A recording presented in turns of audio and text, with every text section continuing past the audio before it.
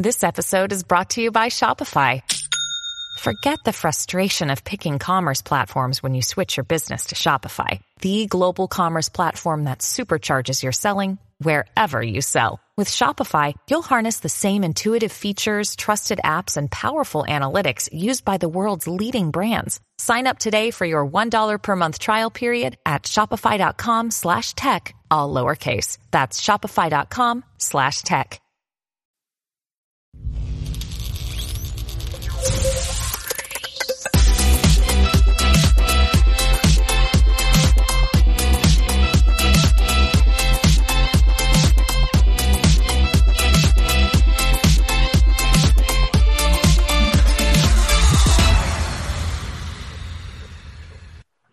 Good morning and happy Tuesday. This is Dana Oliva with Marketatomy, and we are here with Charged Up Studio, and I have once again Brandon Falcon with Falconics. We're continuing our social media digital footprint series. This week, we're going to be talking about LinkedIn and Twitter. Brandon, welcome. Thanks for having me. Well, I'm glad you're here once again. We've gotten such positive response on the other programs that we've been doing, and it's really important now. I'm sure you'll agree with what we've entered into over the last 15 months to get a good handle on our social media efforts and what's going to work for our companies, especially with small micro businesses who are still in those discovery stages as far as their social media and digital marketing. Next week, I think what we will be doing is discussing content. And perhaps you and Tyler, whoever, can give us some insight into how we develop our content and what type of content should be developed and distributed or posted. So let's get started. First of all, like I said, this session is on LinkedIn and Twitter, completely different than what we have been discussing, Facebook and Pinterest and Instagram. You know, we're talking about two different platforms here. Tell us a little bit about what's the difference between what we have been discussing and these two platforms. Yeah, definitely. So I think they both have their own spot, obviously their own place in the world that's beneficial. We see a lot of people flock to platforms like Twitter, for instance, for things like news and just really keeping up to date with the most relevant information on the go. Facebook, Instagram, LinkedIn, Pinterest, those platforms are good, but they're not typically the same as how Twitter has really established itself. And it's really opened up the world to that flash of content. It's been really beneficial for political figures. It's been beneficial for really anyone outspoken. I don't want to just narrow it to just political figures. We just happen to hear about that the most. So that's really been really beneficial. And I think the fact is that since they focus on just a set of characters that you can utilize on that platform, you can only say so much in a given tweet. It opens up the world for a lot more back and forth communication. So it makes it a lot more unique and fun in that aspect. Platforms like LinkedIn, on the other hand, is their main focus is business professionals and things like that. We see a lot of universities take advantage of it. We see a lot of, obviously, business professionals take advantage of it. A lot of B2B interaction and sales going on too. It's just really strong in the business world, taking a lot of the personal side out of social, and definitely have their place in this world as well. Well, I know I've used LinkedIn from the very beginning of starting my business quite a bit because it was B2B. And especially when I was dealing internationally down in Brazil, I found that a lot of the resources that I needed to line up for my work down in Brazil, I found through LinkedIn. Yeah. And I found that this platform, LinkedIn, the LinkedIn platform has been more of a platform where you can build that credibility factor among other business owners, among your B2B factor. As far as that's concerned, they have their groups, etc., where you can have open discussions. Absolutely. But now the advertising for either one of the Twitter or LinkedIn isn't near what Facebook and everything is as well. Can you talk a little bit about where the differences come in? Yeah, definitely. Really, like we in previous conversations, we've talked on how Facebook and Instagram really being the same thing. Their marketing and their targeting efforts are unparalleled. There is no brand out there, really excluding Google. Google will be the only real competition that has the amount of data points that they have. And this is solely because of the amount of users on the platform. They are the biggest platform. Twitter and LinkedIn, on the other hand, are great if you know who your end target is, your audience is. They're great for, again, LinkedIn for B2B. If you are a business professional looking to prospect, sell, generate leads, so on and so forth from another business, LinkedIn is fabulous. Our organization is a company that provides services to other companies. LinkedIn is amazing for us. Twitter, on the other hand, is great as well. If you want to get your message out to the masses, you can run ads for your posts as well, kind of get even more eyeballs on it, so on and so forth, which is great. But again, it's not as big of an audience. It's very more like-minded individuals that all use Twitter or will all use LinkedIn, whereas Facebook and Instagram are more of a catch-all where everyone, no matter who you are, falls into it, which allows just for a lot more data points, which allows for much better ads. Right. I find that part of the value with both of these platforms, that even though they differ, they are more customized to the business. Okay. For instance, on LinkedIn, what I find is, okay, let's say I have a particular market I want to go after, or there's a particular company that I want to get into. I can easily go into LinkedIn and I can search for that company and then find out, okay, who are the decision makers within that company? And then I can connect with them, or, generally it starts with a connection. Yep. As much as you can, and then starting to develop that relationship through LinkedIn. Whereas on Twitter, what I find beneficial is, like you said, reaching the masses, but more customized. Like I would have my own @ symbol and, and things like that. And so if I'm giving a presentation or I'm in a conference and I want to basically let everybody know that this is going on right now, I can do that in an instant. Yes, absolutely. Okay. Now, explain to me or to the audience, okay, how these two platforms should be integrated into your overall social digital footprint. Okay. Yeah, definitely.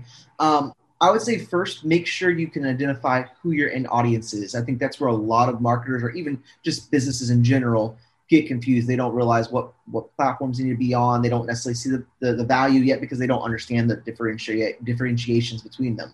And that's why we're having this. The series is to help small and micro business owners understand what each platform, who it reaches, and how they can make these decisions. Right? Exactly. So I would start by saying LinkedIn, for instance, if you are a B2B, so obviously if your business services other businesses, this is a platform you want to definitely be considering and be on. I would say in your top 3. I almost always are going to say Facebook every time. I don't care what your business is. There's an audience on Facebook. Instagram, most of the time, same exact story. Again, there's select instances we work with a government contracting company. Their audience was not on LinkedIn or Instagram. They just did not care. And they were right. Their audiences were governments. We're not looking on Instagram for that. But LinkedIn, their audience was at, and we wanted to be on there. So LinkedIn is going to be very strong for anyone that services other businesses. If you service end customers, so for instance, you sell ice cream, you're an ice cream shop, you sell clothing, boutique clothing, those types of things. It could be a hit or miss. It might be great for finding suppliers and those types of things, but it won't necessarily be where your actual end customer's at. It's not where someone's going to typically click on an ad, click on a post, and go make a purchase. That is your Facebooks, your Instagrams, your Pinterests of the world. So that's more so your LinkedIn. On your Pinterest side of it, its strength is really I feel like I'm a little biased on it. I usually say it's one of two approaches. If you are an outspoken business and you want your message to be heard by many, typically that is a well-spoken CEO or someone of leadership. I like to give the reference of like Elon Musk, where he utilizes his Twitter to give micro messages and it like little, here's this, here's that, and it just blows up the internet. If that is your personality, then Twitter is great for you. If you're on the flip side of it, maybe it's not you, but maybe your company produces a lot of video content or a lot of blog content or educational information-based content. Sometimes Twitter is beneficial just to pump that out to the web, because what happens is the social, what we call a social signal itself, won't necessarily be beneficial. You're not going to get 1 million people clicking on your link typically and stuff like that. But what you will do is create signals around on social media that link back to your website, which gives you SEO credit, which gives you found on Google better. So what you're really doing is helping build out a network of little links all over the place that point back to you. So if you are not doing one of those two things, then Twitter is not always going to be beneficial to you. You can probably use your energy better somewhere else. But if you're good at those two things, Twitter is a great resource. Well, and I know that's probably why you use your hashtags and your @ when you're doing your Facebook and your Instagram and things like that, right? Now, I would imagine that your @ and your hashtags that you do on Facebook and Instagram and things like that you include in your posts is to kind of tie in that integration with Twitter and other platforms. Absolutely. Yeah. That's really what it is. We're trying to departmentalize our content to get in front of the right people. And this is assuming our hashtags are in line with where our audience is at. So, okay. Yeah. And that's also to kind of increase your market reach as well, because especially if like you and I, anything that we post as far as the podcasts are concerned, and I include in the post, I include Falconics hashtag and @ and all this other stuff. So what we're doing is we're actually expanding our reach by doing that as well. Absolutely. We're getting ourselves social proof for awareness in the market, growing our reach, and obviously the people that can see our content. I like to tell people getting eyeballs on our content. And then lastly, we validate because we're intertwining our content. We're validating each other, which also allows us to introduce our brands to our partnership or whoever other people are doing it to, their audiences as well. So really giving you additional reach. Getting away from just the platforms now. When, as a lot of our listeners know, over the last several weeks, we've been talking about the book that you and I have written. Yep. That's where it's currently scheduled to be released on May 10th, but we've got pre-sales that are going to be starting within the next week. Awesome. But in that book, we talk about the credibility aspect when it comes to social media and creating that digital. Is the fact that we are, for instance, doing this together, is that more of a credible presence than just me personally? Yeah, definitely. It really allows us to double our reach because of the fact that we're tying two brands together and going out there, assuming the brands have complementary audiences and interests. Exactly. Like that.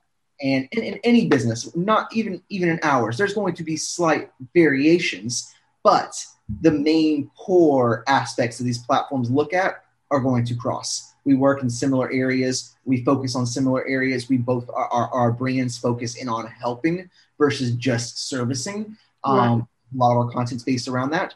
And those types of micro data points is what allows us to get a further reach, and the platform see, hey, look, two different brands are moving in the same direction. This must be relevant and important.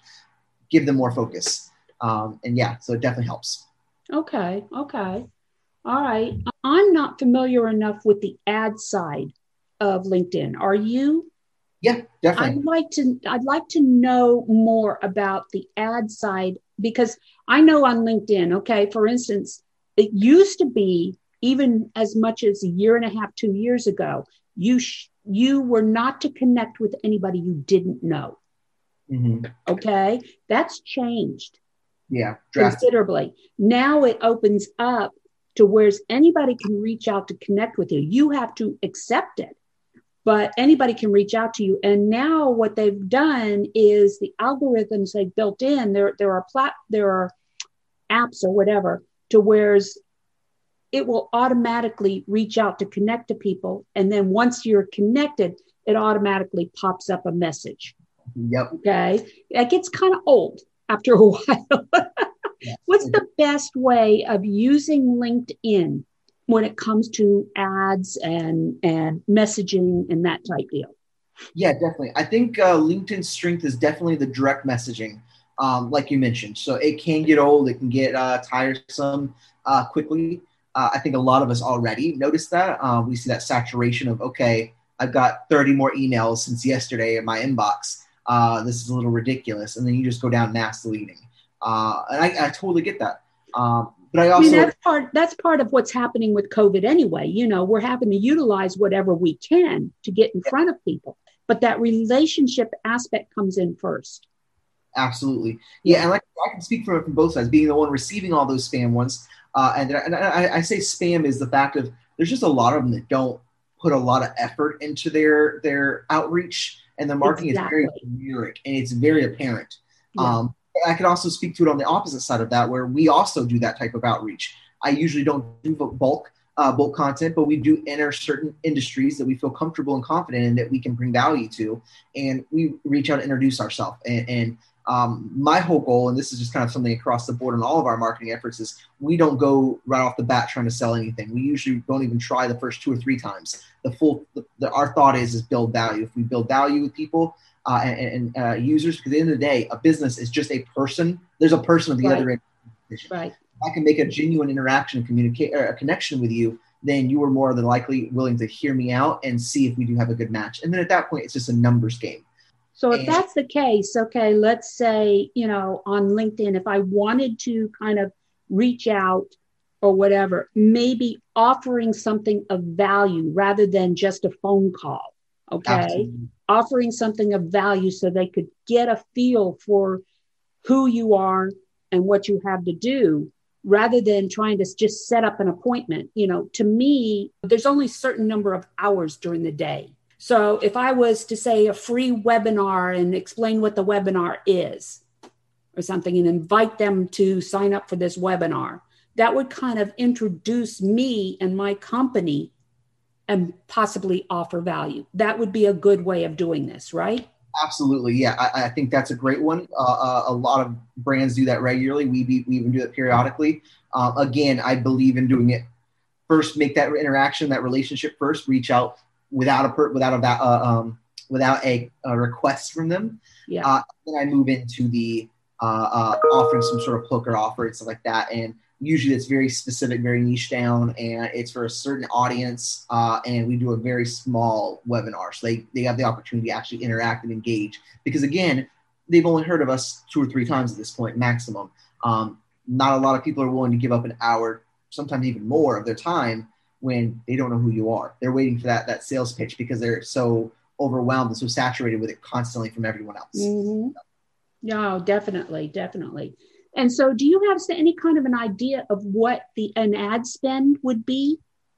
Yeah. With LinkedIn? It could be all over the place, to be honest. I think if you were specific with what you're going after, so for instance, you were going after lead generation, typically, like, again, it's for businesses, lead generation, or have a one-on-one interaction, you can pay anywhere from $5 to $50 a lead. So it varies a lot on that platform because of the fact that they don't have all the data points that you might get on, say, Facebook. So again, not bad. It's just you really need to know that your audience is on there. Ways that you can encourage that is we can build audiences. If you have some email addresses of previous customers, you can go out and build what we consider an audience, and you can actually get that cost significantly lower. So if it would high side be $50, you might knock it down to $25 a lead. So between $5 and $25. Again, a big gap without actually knowing more data. But usually I tell people don't enter a market without $500. $500 is the bare minimum I usually recommend to get into, because you need some room to fail. A lot of brands feel that you can just go in and turn on ads and they're going to bring a result instantly. And it just doesn't work that way, because every audience is different. Every company that's offering services is different. You have little nuances that make you unique, and we need to be able to identify and educate the end user on those unique things that allow us to either stand out or become problematic. So $500 gives us some wiggle room to test it, to learn it, and get basic numbers to figure out what the following months are going to be to find consistent success. Okay. I do know that with LinkedIn, they have different levels of membership. Yep. In LinkedIn. And if you're on the free platform, you're limited in some of the things. You're limited in some of the things. And I find that I have been on the free one. I've been on the paid one, which can get up to like $52 a month, or whatever. And then I've also done the more extended one, which was $70 a month. But with that, I had the sales module, which would allow me to actually go in and reach out to people I wanted to. But the critical thing is knowing who is searching your LinkedIn profile. And if you know who is coming and searching your LinkedIn profile, you can also get a better understanding of who the audience is that you could be reaching out to, right? Mm-hmm. Absolutely. You can start to see who's being drawn in by you. And then obviously vice versa, you can reach out to those individuals that you're interested in. And a lot of times with the Sales Navigator portion of it, which is what you're mentioning, the $70 price point, it allows you to pull a lot of their personal data too, meaning not negatively, but like their direct email address or their phone number on file. You get access to those types of things. So if you're either a recruiter or even just a charismatic individual that wants to pick up the phone and actually give that individual a call, it gives you access to that. And for $80, honestly, that's pretty good. That's pretty good. And I know with the Sales Navigator, you can also do some direct messaging.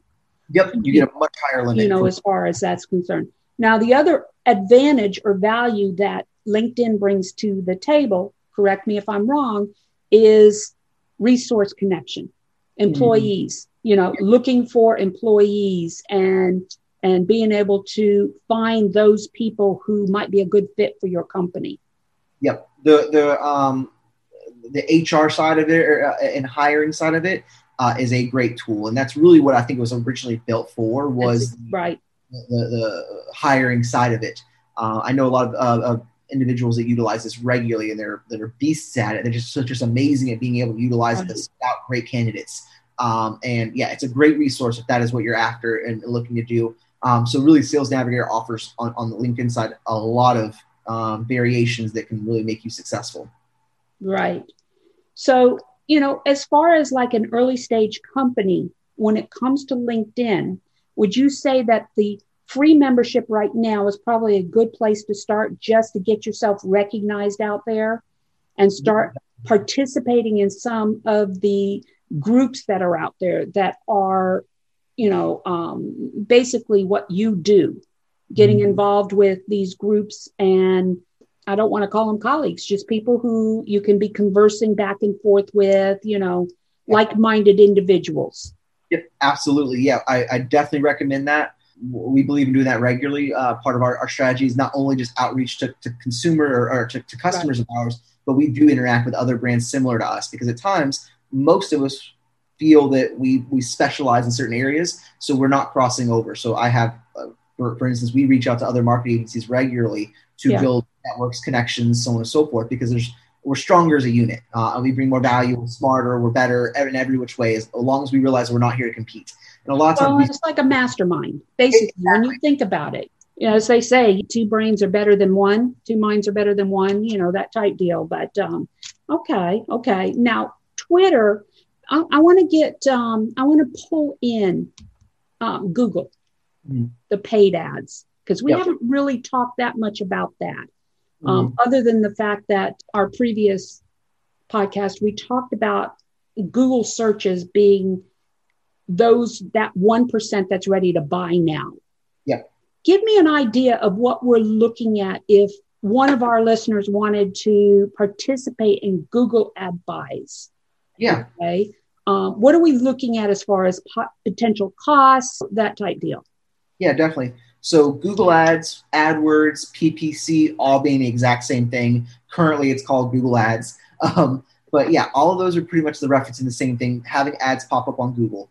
Like we've mentioned previously, the benefit of Google Ads is that it is more of a direct response to a need. People are going on there searching for a problem that they have, like in-ground pools in Central Florida, for instance. It's going to pop up all the local providers that provide those services. It'll offer all the companies that make them, that can ship them to you, every variation you could think of. That is what Google's job is to do, is give you options. Whereas obviously the social is more so interruptive ads, which is you're going about your day, you're scrolling, you're searching through social media, and based on all your past activities, we've identified that you probably qualify for this product or service, and you might be interested. So you have to understand what your goal is with this. With that being said, a combination of the two is where magic happens. You're not only catching them while they're hunting and they're looking for something actively, but you're catching them when they're not, because maybe they started a search. Like most individuals, say you're going to buy a car, you typically don't make one search and then go buy your car. You make a search, you get some information, and you search around, you get reviews, so on and so forth. And so it benefits these bigger brands and even smaller brands to interrupt you with social media, to keep putting their product in front of you consistently. I mean, even on your TV now, that is their goal, is to make sure they track you everywhere and get in front of you. So Google has a place for all that. As a price point, it typically is a little more expensive than social ads, even more expensive than like what Facebook would do. Facebook, I would consider, is one of the more affordable platforms. So it's a little more expensive. It can vary widely in price point, mainly because we have a lot more generalized competition, because they compete based off of keywords. Whereas usually social media can do keywords as well, but they go off of habits. So based on your habits, Facebook will target you. But based off of Google, it's the terms that you're searching that you'll pop up. And then at that point, it's a bidding basis. How much are you willing to pay? So it goes literally to the highest bidder. So if you want to pop up at 5 o'clock on a Friday for the best Mexican restaurant in Central Florida, you're probably paying the premium price point, because they know it's Friday, you just got paid. They know it's local to you. There's 50 other ones nearby. You're paying the premium price point as an advertiser to get someone to click your link. Whereas maybe Sunday at 9 o'clock in the evening, you're going to be paying a fraction of that. So understanding that's how it kind of works. I think Google has definitely a spot in the business that allows you to easily be found, easily be recognized, and get social awareness, or just really just awareness in general. Before that, that's really the short term of it, without me going into crazy more. No. I understand. You know, there's a lot of, it's just like TV time buys or radio time buys, you know, depending on the peak periods and peak use periods and everything, you're going to be paying more than you are, you know, during 2 o'clock in the morning.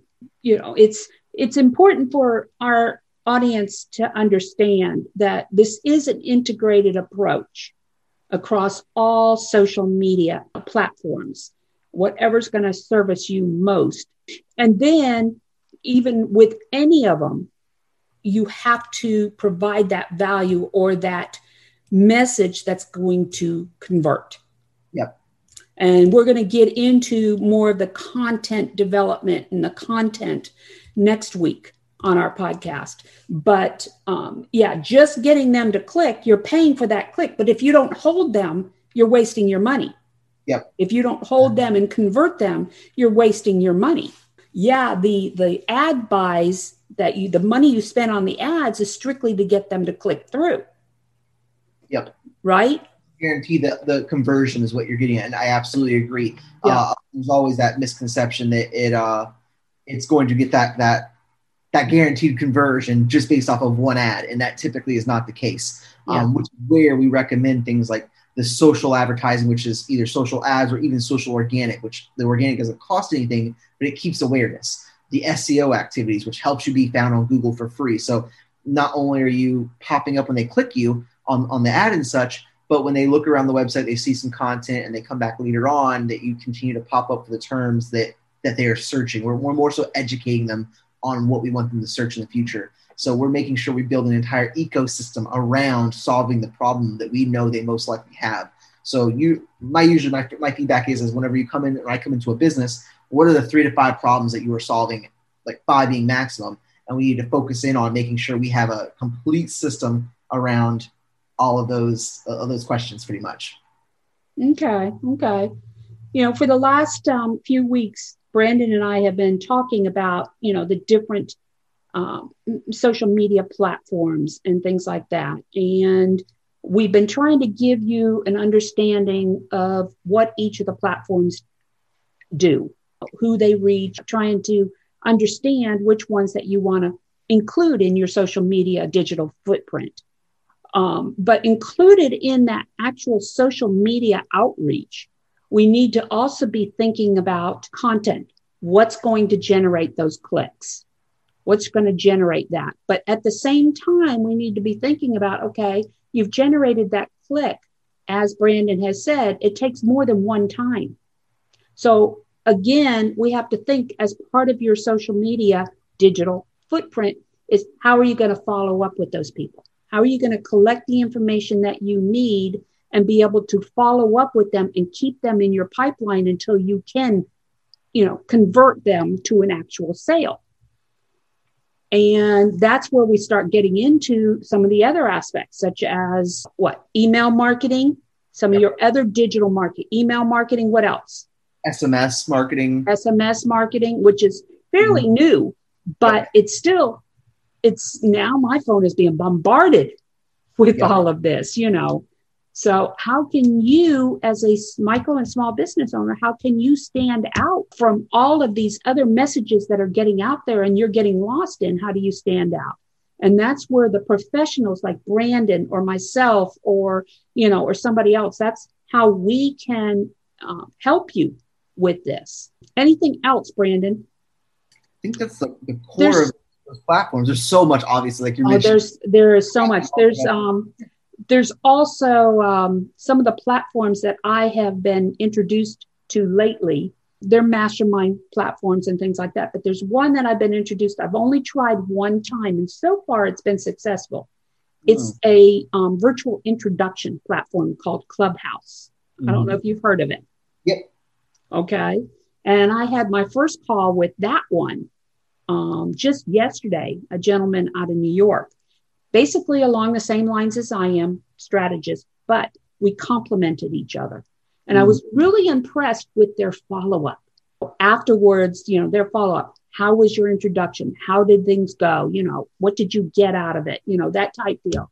Yeah. And that automated process, I think, is critical for keeping that relationship going. Yep, absolutely. I think there's a lot of professionals out there, and we've even caught that previously as you develop an organization or a marketing company or even any business. Right. We think that there's always that one straight approach. I can go do this one action and it's going to get a result. But in reality, it's a combination of multiple actions leading someone through a system or a funnel that allows for it to run smoothly, like a business should run or like a machine should run. Right. It doesn't run by just having an engine and gasoline. It requires other parts to make it all run. And that's where once you realize that there's a system that you can put together that I don't want to say guarantees, but they can get a consistent result typically, that's when magic happens. And that's where individuals like yourself and myself, that we put all these together for companies and such, and allow that to have a consistent solution that just works. Yeah. Yeah. Well, Brandon, that ends another podcast with us. It seems like it's just gone by like that, as far as this is concerned. But, it's been a really good series. We've got one more to go as far as this is concerned. Again, like I said, Brandon and I have co-authored a book called Social or Sociopathic, due to release May 10th on Amazon Kindle. But we will have pre-sales starting this coming week. So we welcome you to go in and look for Social or Sociopathic. You're going to get a tremendous discount with the pre-sales. Normally the book would go for $9.99. It's actually being offered for $2.99 on Amazon. We hope you go in and get it. Brandon, once again, why don't you tell our listeners how they can get a hold of you if they want to find out more about developing this social media digital footprint? Yeah, definitely. As always, you can find me, Brandon Balkin, at pretty much any platform, but you can also find our organization, which is Falconics. I tell people the easiest way to find it is it's the word Falcon, just like the bird, with an ICS at the end of it. So Falconics. We're on every social platform you could pretty much think of. So feel free to reach out, and myself or one of our team members are more than happy to help answer questions or jump on a call and see what we can do for you. Very good. Very good. And again, my name is Dana Olivo with Marketatomy and Charged Up Studio. If you want more information on myself, you can reach me at Dana.Olivo, and that's Dana with 2 N's, .Olivo @marketatomy.com. And that concludes our podcast for today. We look forward to talking more next week. Thank you. And you can always reach us at info@chargedupstudio.com. You can follow us on LinkedIn, on Instagram, on Facebook, on YouTube, and contribute to our platform on Patreon.